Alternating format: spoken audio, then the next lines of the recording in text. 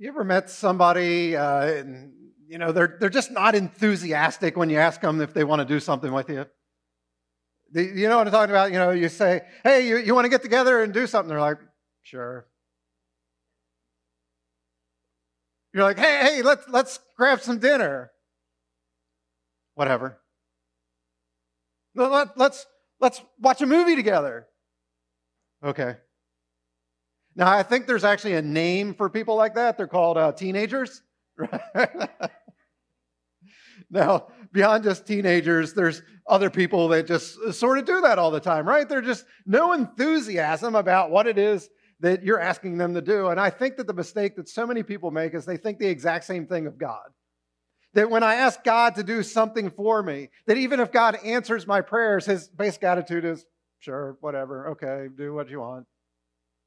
But hopefully what you've learned throughout this series of the 4 prayers that God always answers is that there are some things that God is emphatically saying, "Yes, I want this for you. I'm so excited that you should have this in your life." So back in week 1, we talked about wisdom. That when you pray and you say, "God, give me wisdom," God's going, "Yes, I want that for you. I will answer that prayer." Week 2, we looked at temptation. That when you're faced with temptation and you say, "God, I don't want to be led into this temptation. Please provide a way out from this temptation." God's going, "I want that more for you than you even want it for yourself. So yes, I'm going to answer that for you." And then last week we talked about that when you say, "God, I want to be a part of building your kingdom. I want to help lead as many people in a relationship as possible with you." God's going, "Not only am I going to answer that for you, but I'm actually going to be there with you each and every step of the way. I'm actually going to give you the words that you should need to say to these people. Yes, yes, yes, I'm going to answer that for you." Today, as we wrap up the series, I want to give you one final thing that God, when you pray this, he's going to say, "Yes, yes, 1,000,000 times, yes," to this particular prayer. If you got a Bible here today, go ahead and turn to Luke chapter 11. Luke chapter 11 is where we're going to hang out. Welcome to you that are watching online with us. There's a little button that's popping up in the chat right now, and that'll take you to our talk notes, and that'll give you all the scriptures and everything that we're going to be talking about today. For those of you here live in the room with us, welcome to you as well. And if you would, just go ahead and get out your smartphone, and you can go to exponential.church, and you get all the notes there as well, all the fill in the blanks and the various scriptures we're going to be looking at here today. Now, as I give you a little bit of a context of what it is that we're going to be looking at here, in Luke chapter 11, we actually talked about this back in week 1 of the series. Jesus is actually, he's with his disciples, and he's saying to them, "Look, what do you want me to teach you?" And out of everything that they could have been taught, what did the disciples decide that they want Jesus to teach them? Remember? What was it? Yeah, how do we pray? Teach us how to pray. They had seen miracles. They had heard him speak and do all kinds of great things. But they say, "Please, teach us how to pray." And the very final thing then that Jesus does here is he teaches them this model of prayer. We call it what? What's the model of prayer? What do we call that? There online, what do we call this? You can type it in there. What do we call it? The model that Jesus gave us. We call it the Lord's what? The Lord's Prayer. Now, I've taught you this before, that the Lord's Prayer was not actually a prayer to be prayed. It's actually a model for prayer. Now, it's not wrong if you pray it, but that's not why Jesus gave it, so that we could say, "Our Father who art in heaven." That's not what he intended. It's a model for prayer. The mistake I think that so many people make, though, is we stop with the part that we're familiar with. But remember, they're saying, "Jesus, please teach us how to pray. Teach us how to do this thing that we've seen you do so many times. Please teach us how to pray." And there's more to it than just that model. There's more to the scripture there. And so we stop too soon. And so let's look at the rest of what Jesus has to say. In Luke chapter 11, verses 9 to 10, Jesus says this, "And so I tell you, keep on asking, and you will receive what you ask for. Keep on seeking, and you will find. Keep on knocking, and the door will be open to you. For everyone who asks receives, everyone who seeks finds, and to everyone who knocks, the door will be opened.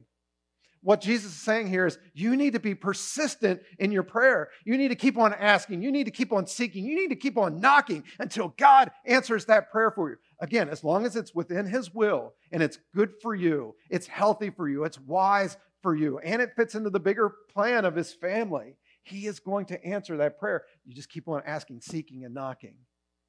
And then Jesus continues on. He asks the question, verses 11 to 12. He says, you fathers, if your children ask for a fish, do you give them a snake instead? Or if they ask for an egg, do you give them a scorpion? He says, of course not. Now, another sort of less known translation of Scripture puts it this way. It says, if your son asks you for a football team, would you give them the Cowboys? No. Now, many of you thought I was going to make a Penn State joke there, but that's not something you give to your child. That's demon possession. So, let's just be clear about that. Jesus continues on, and this is for real, the next part here. Verse 13. So if you sinful people know how to give good gifts to your children, how much more will your heavenly Father give the Holy Spirit to those who ask him? Today, as we wrap up this series, the 4 prayers that God always answers, I want to talk to you about asking for more and more and more of God's Spirit to work in you and through you. That's a prayer that God will always answer. Now, I know some of you right away, you're going, Holy Spirit, I'm not so sure what to make of the Holy Spirit. Because some of you grew up in a church or a tradition where the Holy Spirit just wasn't talked about. You had heard about the Trinity, but you thought that the Trinity was the Father, the Son, and the Holy Bible. And so you just didn't really know anything about the Spirit. Others of you, maybe you grew up in a tradition that was more Pentecostal. It had a charismatic feel to it and a flavor to it. And to you, the Holy Spirit was like your crazy uncle that you're not quite sure when he's going to show up. And when he does show up, sometimes he does some like really cool, fun stuff. But then there's other times he does like this weird, scary stuff. You're like, I don't know if I want to have anything to do with any of that. And so what I want to do today is just sort of give you some facts about the Holy Spirit, clear up a couple misconceptions that people have about the Spirit. And hopefully this is going to convince you then to pray more and more and more for the Spirit's work in and through your life. So the first thing you need to know is this, that the Holy Spirit is God. The Holy Spirit's God. Now, the word, again, that we use for this is called the Trinity. Now, the word Trinity actually isn't found in Scripture anywhere, but the concept of the Trinity is that God is 3 in 1. He is the Father, He is the Son, He is the Holy Spirit. And our minds just can't quite grasp that. But God is 3, but yet He is 1. Father, Son, and the Spirit. And the Spirit was there with God the Father and God the Son at the creation, helping to create everything that is known to mankind. When God created the heavens and the earth, there was the Holy Spirit helping in that creation process. Why? Because the Holy Spirit is God. The Holy Spirit was with Jesus on the earth here from the moment of Jesus' conception all the way up through his life, his death, his burial, his resurrection, then his ascension back to heaven. The Holy Spirit was there for every single step of it. The Holy Spirit was there on the day of Pentecost when the church got birthed. And the Holy Spirit is here in our presence right here and right now. The Holy Spirit is God. And in the same way you pray to the Father, the same way that you pray to the Son, you can pray to the Holy Spirit. And we can ask that, Spirit, I need more of your presence in my life. I need more of you. I need your power working in me and through me. And so what we're going to do here today is we're going to try to get rid of, because again, some of you have ignorance, you just don't know about the Spirit, or you're in fear of the Spirit. I want to give you these facts about the Spirit so that hopefully the Spirit will work more and more through you, and you'll be prompted to pray for the Spirit more and more in your life as well. So the Apostle Paul says this in Romans chapter 15, verse 16. I am a special messenger from Christ Jesus to you Gentiles, Gentiles being non-Jewish people. I bring you the good news so that I might present you as an acceptable offering to God, made holy by the Holy Spirit. So Paul says, look, I want to present you to God as an acceptable offering, but you need to be made holy through the Holy Spirit. Now, the question is, what does that word holy even mean? What does it mean to be holy? I put it on your notes this way. Holy means to be set apart for God's plans and God's purposes. That you get to the place in your life that you go, you know what? God the Father, God the Son, God the Holy Spirit. It is not about me anymore. This life isn't about me and what I want and what I can get and what I can do. No, from now on, my attitude is going to be this, that God, I'm going to go wherever you want me to go. I'll do whatever it is you want me to do. I'll say whatever it is you want me to say. I'll give whatever it is you want me to give. I'll serve whoever it is you want me to serve. Why? Because it's not about me. The old me died. When I became a Christian, the old me died, and the new me is a slave to you. I am in debt to you. I'm giving my body to you. So whatever it is that you would want me to do, that's what I'm going to do. Whatever it is you want me to say, that's what I'm going to say, or give, or serve, or whatever. That's who I now am. I am a new creation. I'm a new creature. The old me has died, and there's a new me that has come alive. And so what Paul's writing here is that the Holy Spirit's role is to help that to become a reality in your life, to keep that old you dead, and to help change you into a brand new person where it's all about Jesus and becoming like him.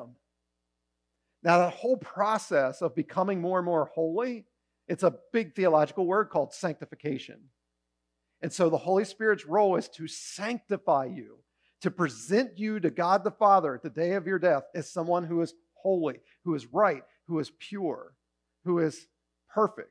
Now, will you ever become perfect this side of heaven? No, you won't. But that's the goal, that each and every day you should wake up and say, how can I look more like Jesus today than I did yesterday? And the next day, you repeat the process all over again. And what you're doing is you're praying, Holy Spirit, I can't do this on my own because I still have those temptations in my life. I still have all those things that, man, I'd really like to do this, but I know that to become holy, I got to do things your way. So Holy Spirit, lead me and guide me and direct me into the ways that you would have for me to go. Give my life meaning, give my life purpose, and give me the power to live out what it is that God would have for me. So that's the first thing. What is the Holy Spirit doing in your life? Number one there on your outline is the Holy Spirit sanctifies me. Another way to think about this is to make you complete, to make you whole. So holy, Holy, is when you are Whole. Because you see, what sin has done is it's created holes in you, right? There are gaps. There are bumps. There are things in you that are not of God. So what does the Holy Spirit do? The Holy Spirit comes in and helps to fill in those holes to make you now whole. Whole. Is this making sense? Now, just in case it doesn't, how many of you are enjoying, I can hear it's raining out, so we don't like, necessarily the rain, but how many of you have been enjoying the warmer weather the last couple of days? Hasn't that been nice? It reminds us that spring is right around the corner. Actually, I guess we are in spring now, right? It's officially spring. So spring is here, but guess what else is here in the springtime? It is now officially pothole season. The spring is when more and more potholes begin to appear on our roads. Did you know that Pennsylvania roads are ranked the 4th worst in the entire country? And this is not a new problem either. I can remember as a little kid, my parents, we would go up to New York to visit relatives every summer. And on the way back home, I'd be in the back seat. I'm sitting there in the back seat. I'm reading my book or my magazine or, playing a little video game of some sort. And we're coming down Interstate 81. Remember, I grew up in Maryland. We're coming down Interstate 81. I'm sitting there reading and stuff, and I knew, without even looking up, the very moment we went from Pennsylvania into Maryland.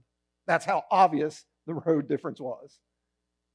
So Pennsylvania is notorious for bad roads. Did you know that last year in the state of Pennsylvania, we spent $63 million on pothole repair?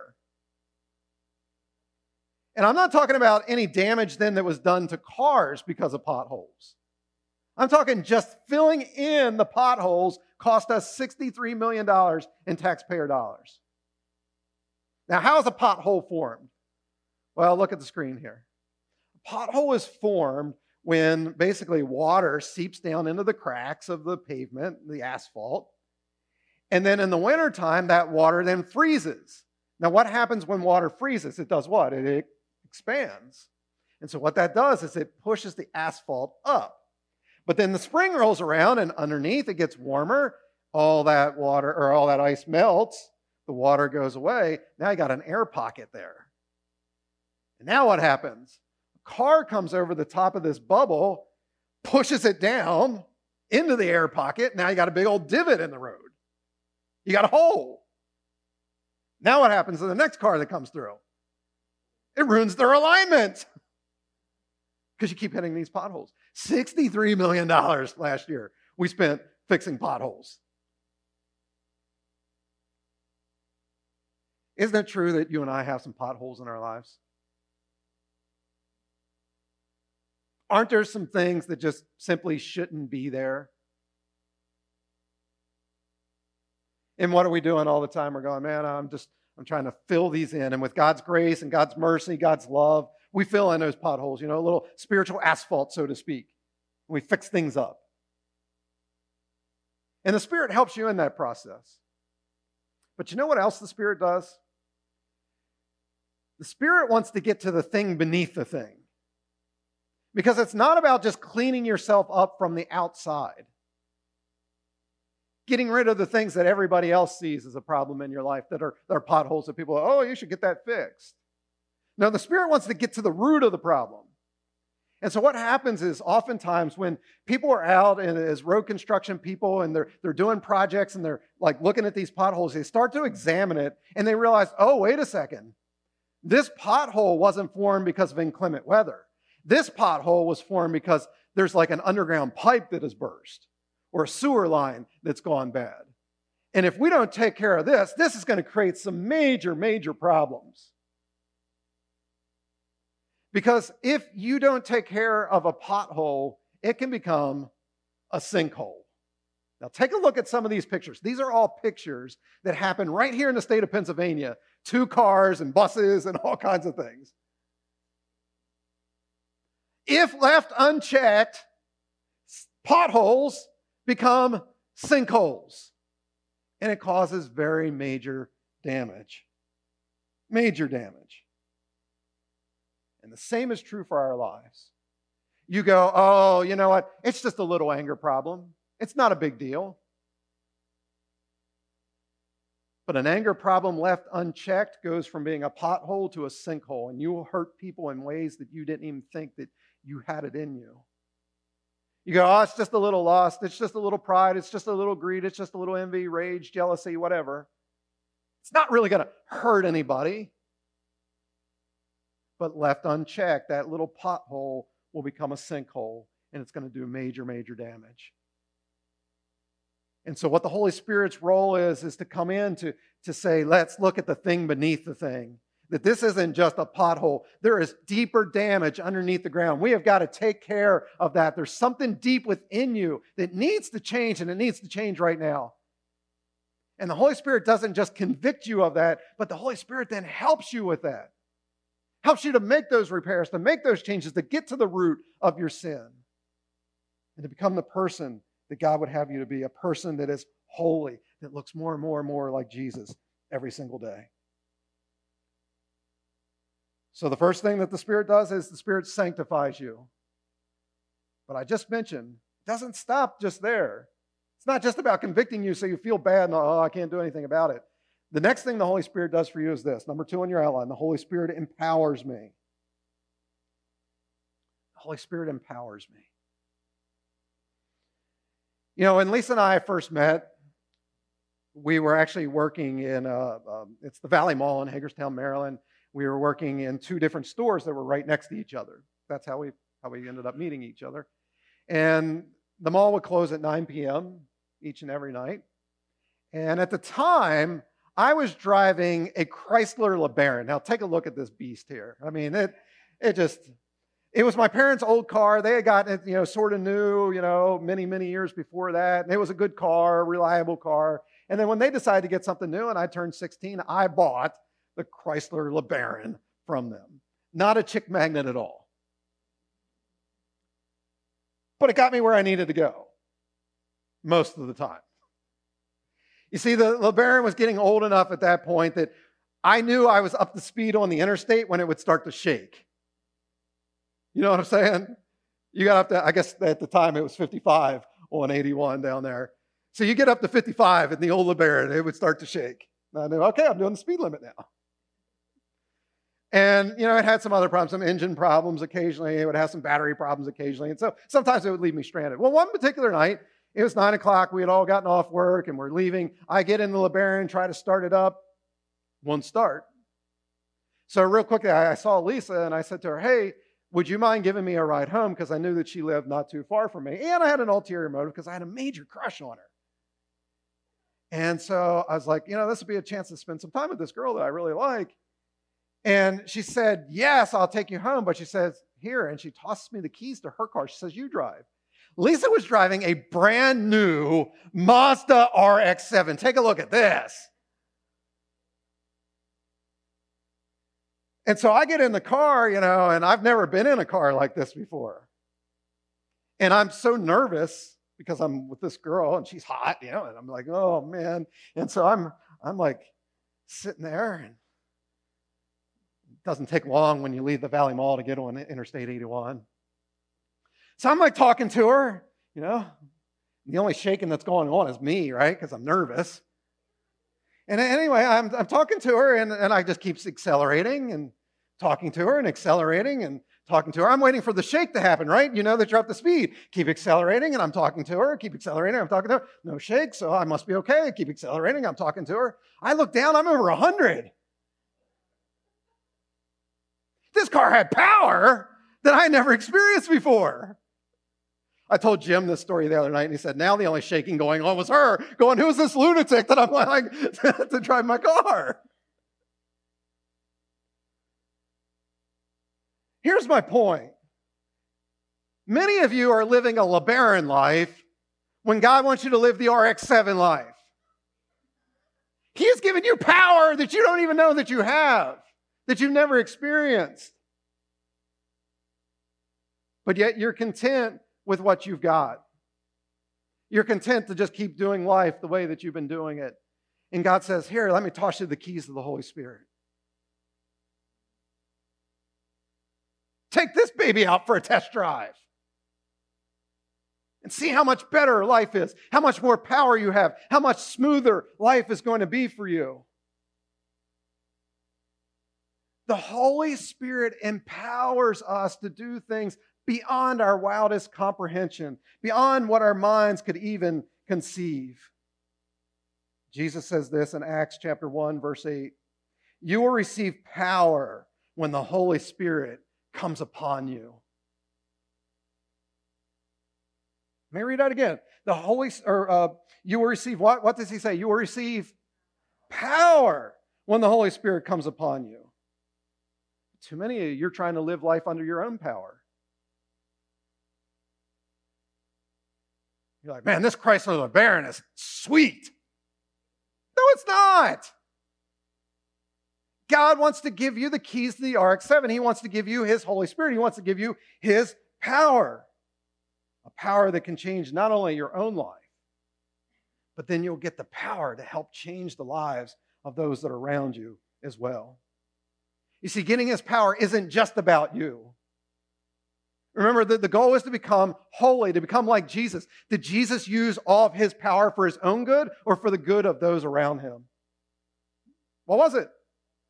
It was for the people around Him. And so if you're going to become more like Jesus and you have His power in you, guess what you're going to use that power for? For the good of those around you, to serve people. Paul says this in 1 Corinthians chapter 12, verse 4. There are different kinds of spiritual gifts, but the same Spirit is the source of them all. At the very moment of your salvation, the very moment you prayed and you asked Jesus, come into my life, forgive me, be the leader of my life, cleanse me from all of my unholiness. At that very moment, God sent his Spirit to live inside of you, and the Spirit gave you a spiritual gift. Now, depending on what list you look at, there's anywhere from like 20 to 30 different spiritual gifts. Some people combine like certain gifts together, but there's anywhere from 20 to 30 different gifts. Nobody gets all of the gifts, but everybody gets one of the gifts at least. Some of you may have more. So like for me, my three primary spiritual gifts are leadership, evangelism, and teaching. God has supernaturally given me gifts, even beyond natural, because I had a little bit of leadership talent, I had a little bit of teaching talent, but once I became a Christian, God just put those things on steroids. Not because of Gilbert, but because of his Holy Spirit living inside of me. And you have a spiritual gift of some sort, and God wants you to use that gift in order to serve and help other people. Now, one of Paul's followers was a guy by the name of Timothy. He was a disciple. Paul was discipling Timothy. In fact, Paul was discipling Timothy to take over for Paul once Paul was gone. Timothy thought, man, not me. I can't do this. I can't be like you, Paul. There's no way. But Paul, he speaks into Timothy's life, and he reminds him of who it is that you are, Timothy. That it's God's Spirit working in you. In 2 Timothy chapter 1, verse 7, Paul says to Timothy, for the Spirit of God for the Spirit of God does not make us timid, but gives us power, love, and self-discipline. For the Spirit of God does not make us timid.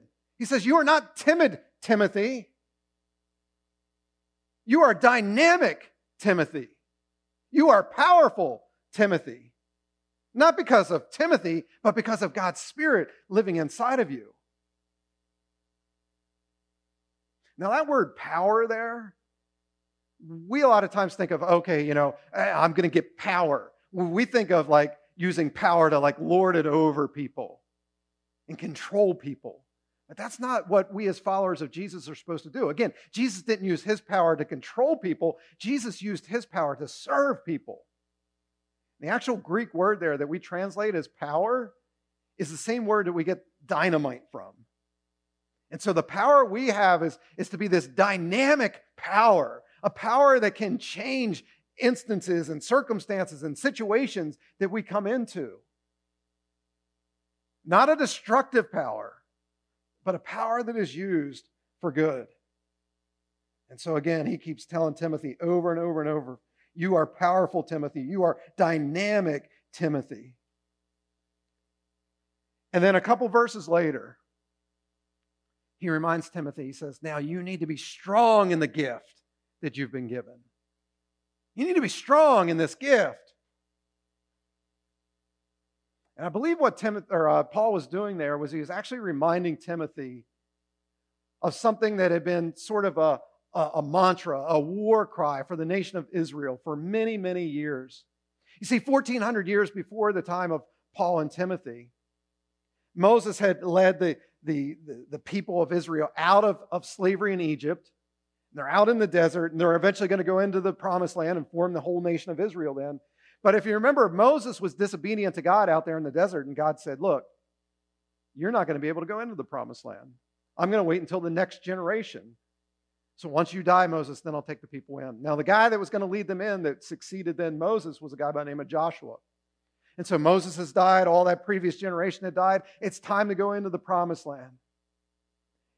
And God says to Joshua 3 different times in 4 verses, he says, be strong and courageous.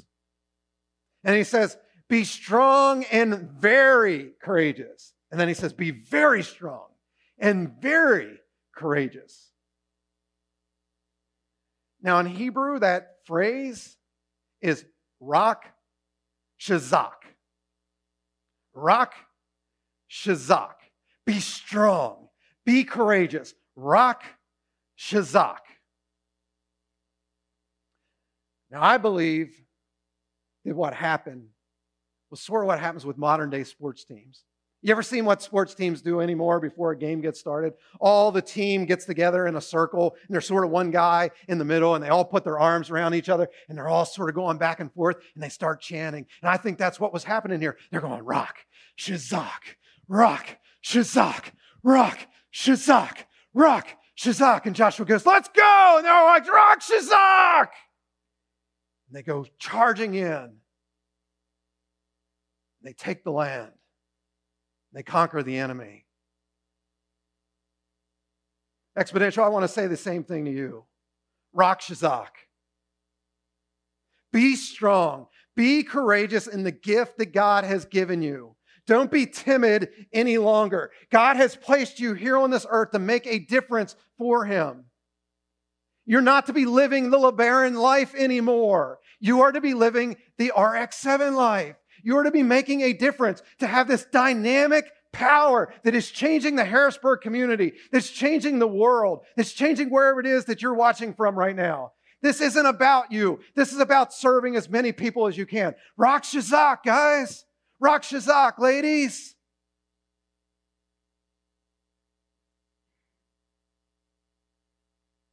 Just going and punching a time clock and coming home and watching TV all night, that does not cut it anymore. That's not why you're here. Rock Shazak. Be strong. Be courageous. Go out and make a difference. Not because of your strength, but because of the gift that you've been given, the Holy Spirit that lives inside of you. Rock Shazak. Number 3, the Holy Spirit guides me. You know, Jesus' disciples, they were fearful of what's going to happen once Jesus is gone and He's not here physically present with us anymore. Jesus reassures them, and He says this in John 14:26, the Holy Spirit will come and help you because the Father will send the Spirit to take my place. The Spirit will teach you everything and will remind you of what I said while I was with you. And then in John 16:13, Jesus says, when the Holy Spirit comes, He will guide you into all truth. Now, I want to do a quick experiment here. I want you to do it here in the room, and those of you that are watching at home, you just do the same thing. I'm going to count to 3, and I'm going to ask you to do something. Now, here's what you need to do. Take one of your pointer fingers, sort of place it straight up in the air like this. Everybody participate. One finger up like this. I'm going to count to 3, and I'm going to have you point, okay, to somewhere, all right? On the count of 3, I want you to point to true north. 1, 2, 3, point. Where's true north at? Point. Go. Point, point, point. Where is it? I can't see it. You got to actually extend your arm so I can see where there's bright lights. All right. There's fingers going all over the place. I haven't seen this much pointing since the last presidential election. Holy cow. All right. Actually, I have a little compass app here on my phone. True north is exactly this way. It's exactly behind us. So the arrow that's behind me there, it's actually pointing to true north. Now here's the deal. You guys were just basically guessing. Online, you were probably guessing you're going to have to get an app later and try to figure out for your home or wherever you're watching from. Don't do this in the car. That's not a good idea. Don't do it in the car. But, find out where true north is. Most people just guess. They have no clue. Now, some of you had a little bit better of an idea. You're like, okay, the interstate, okay, and everything. Of course, in Harrisburg, even though 81's going north to south, it's actually going west to east. So that's weird. So that may have thrown you off a little bit. Some of you are pointing in at least the general right direction. Some of you are a little bit closer than others. My point is this. That's how so many people live life. I think I'm going in the right direction, but I'm not sure. And some people, they get a little bit closer to that line of holiness than others do, but they're still not quite sure. And what Jesus is saying to us is the Holy Spirit's job is to point us to true north, to point us to Jesus. What does the Spirit do? The Spirit reveals Jesus to us, points us to Jesus, points us how to live a holy and sanctified life. And so the Holy Spirit is going to guide you into all truth. Our job is to listen and obey.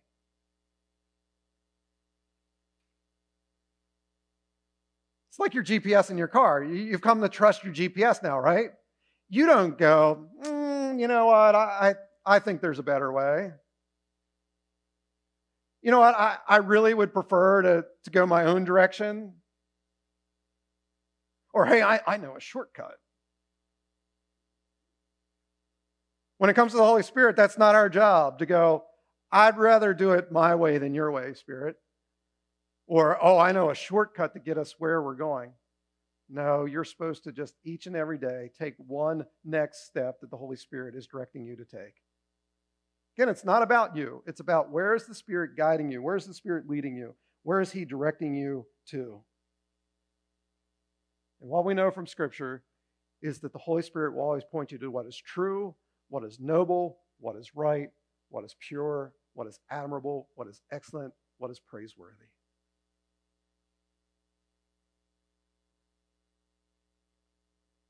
The Spirit will never steer you wrong. So when you feel those nudges of the Holy Spirit going, don't do that, guess what? Don't do it. If you feel the Spirit saying, hey, you need to pay for the person's food, behind you here in the grocery store, you don't go, oh, well, how would I ever pay my bills? Or what? If you know that that's the Spirit directing you to do it, do it. Because you can't outgive God. When you're obedient like that, God's going to throw open the floodgates of heaven and pour out so much blessing when you don't even have room enough to contain it all.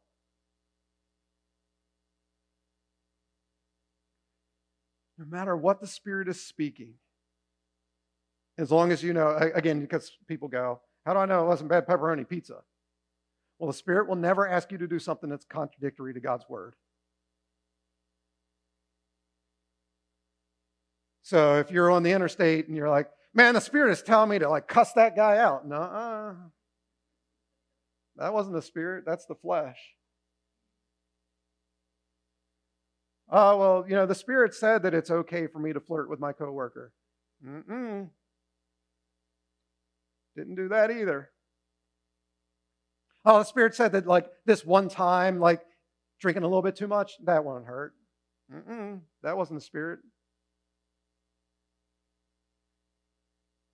The Spirit will lead you into all truth and will never guide you wrong. Now, as I begin to wrap up here today, I want to try to tie all this together for you. And I want to tell you a story. When Lisa and I celebrated our 20th wedding anniversary back 5 years ago in 2015, we decided to go to Costa Rica for 2 weeks. And I've shared some other stories of Costa Rica with you, but I want to share with you another thing that happened. And one of the things that we did is we took a hike to Arenal volcano, and you see a picture of it here. Just absolutely beautiful. And this particular hike that we were on, it was just Lisa and I and the guide. And so we go out and we're hiking and, stopping to take pictures and everything. And, just fantastic. And the path that you take, it isn't like you go up to the volcano and then you come back the same way. You actually take this big sort of loop. And I don't know if it was because it was just Lisa and I or what. The guide was going maybe a little slower than what he should have, because as we're getting to sort of the end and we're on our way back, it gets dark. And we have to go through the jungle in order to get back to where our vehicle is at. And I tell you what, you want to talk about something that's freaky, being in the jungle when it's pitch dark. All of a sudden, all the noises start to happen and everything. I was like, all right, if the volcano doesn't kill us because it erupts, some wild animal is going to get us or something. Because you hear all these things, and it's like, what's that? What's that? What's that? And he's got his flashlight, and he's taking us on this path, through the jungle. And he's like, hey, watch out for that poisonous snake over there. You don't want to, step on that. That'd be really bad. And he's like, oh, watch out for that dart frog there in the tree. Don't get close to that. And all that big spider, you don't want to get close to that. And again, it's like, whoa, this is a little freaky. All of a sudden, he's leading us on the path and stuff with his flashlight. He's like, stop. Stay here. I'm like, we're dead. And he goes off the path maybe 10, 15 feet into the jungle. And he comes back. He says, take a look at this. And I want you to take a look at this butterfly that he found here. Absolutely beautiful. And notice how big that thing is, too. I mean, that's a monster. These things can grow up to 8 inches big. It's massive. And he said, you know what this is called? And I said, no, what's it called? He said, it's called an owl butterfly. Do you know why? I was like, I don't know. Why is it called an owl butterfly? And he turns it over, and this is what it looks like on the other side. See the owl? You see that? Isn't that amazing? Now, turn your head like this to the side. Do you see the snake now?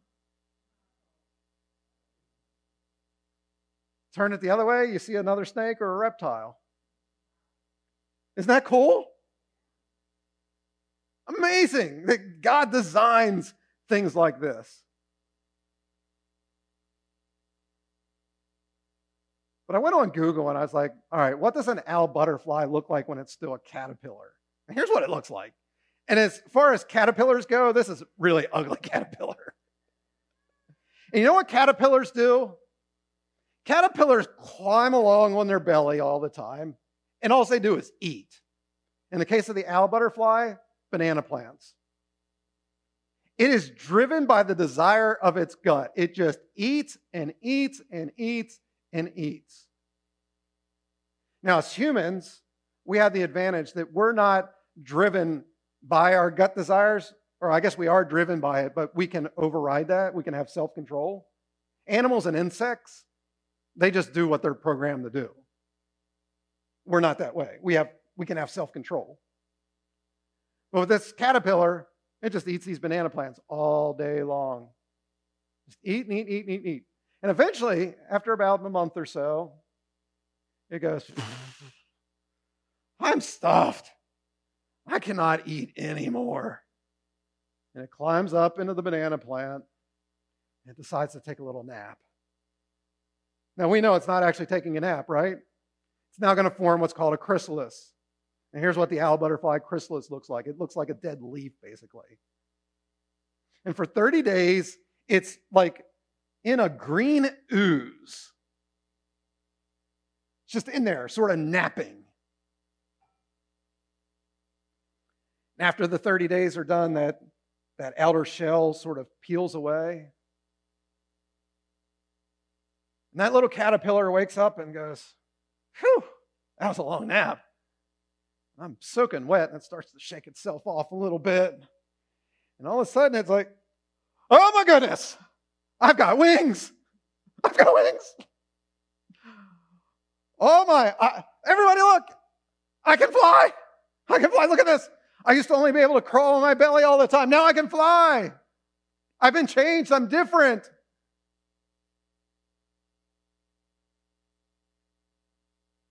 That's the story of Christianity. That you and I, we were like that caterpillar. We were dead in our sins. We were ugly in our sins. All we could do is sort of crawl along on our bellies, just barely getting by, just constantly going after the desires of our flesh, eat and eat and eat and eat, sin after sin after sin after sin.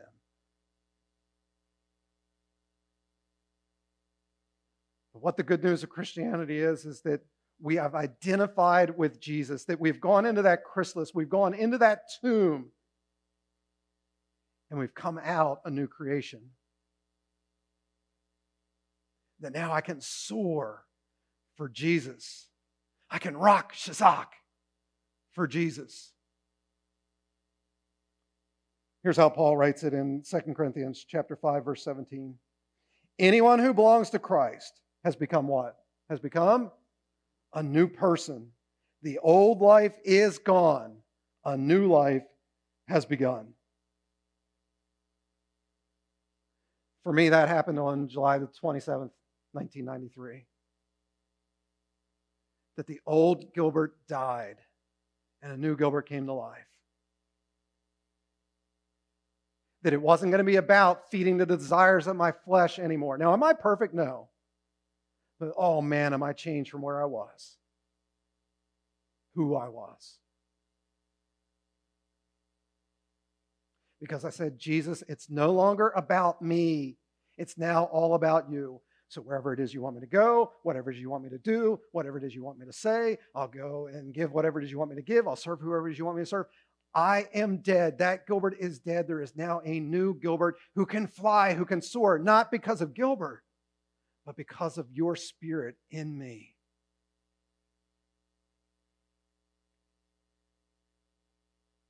And what God has allowed me to do now for these past, how many ever years? What are we coming up? 27 this year? In July, 27 years. A dynamic power to make a difference, to make changes, not because of me, because of His Spirit's power in me. Again, I'm saying the exact same thing to you. You have been given a spiritual gift of some sort to make that type of change, have that type of power, make that type of a difference here in Harrisburg or wherever.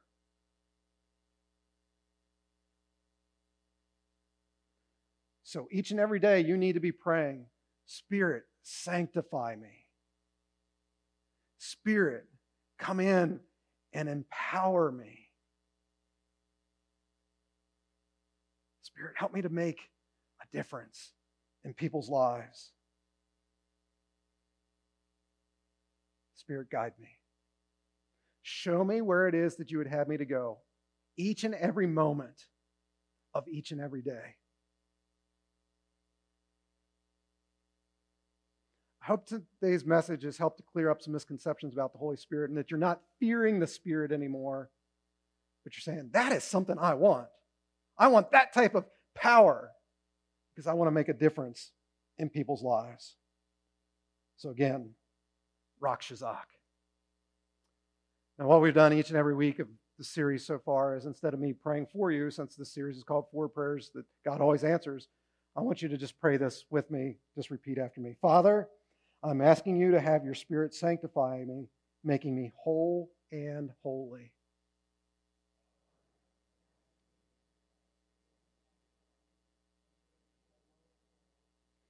May the Spirit empower me beyond my natural ability so I can reveal Jesus to those around me.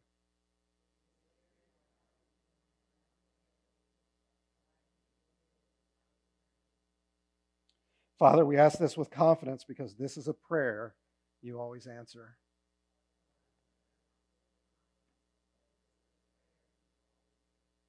In Jesus' name, amen.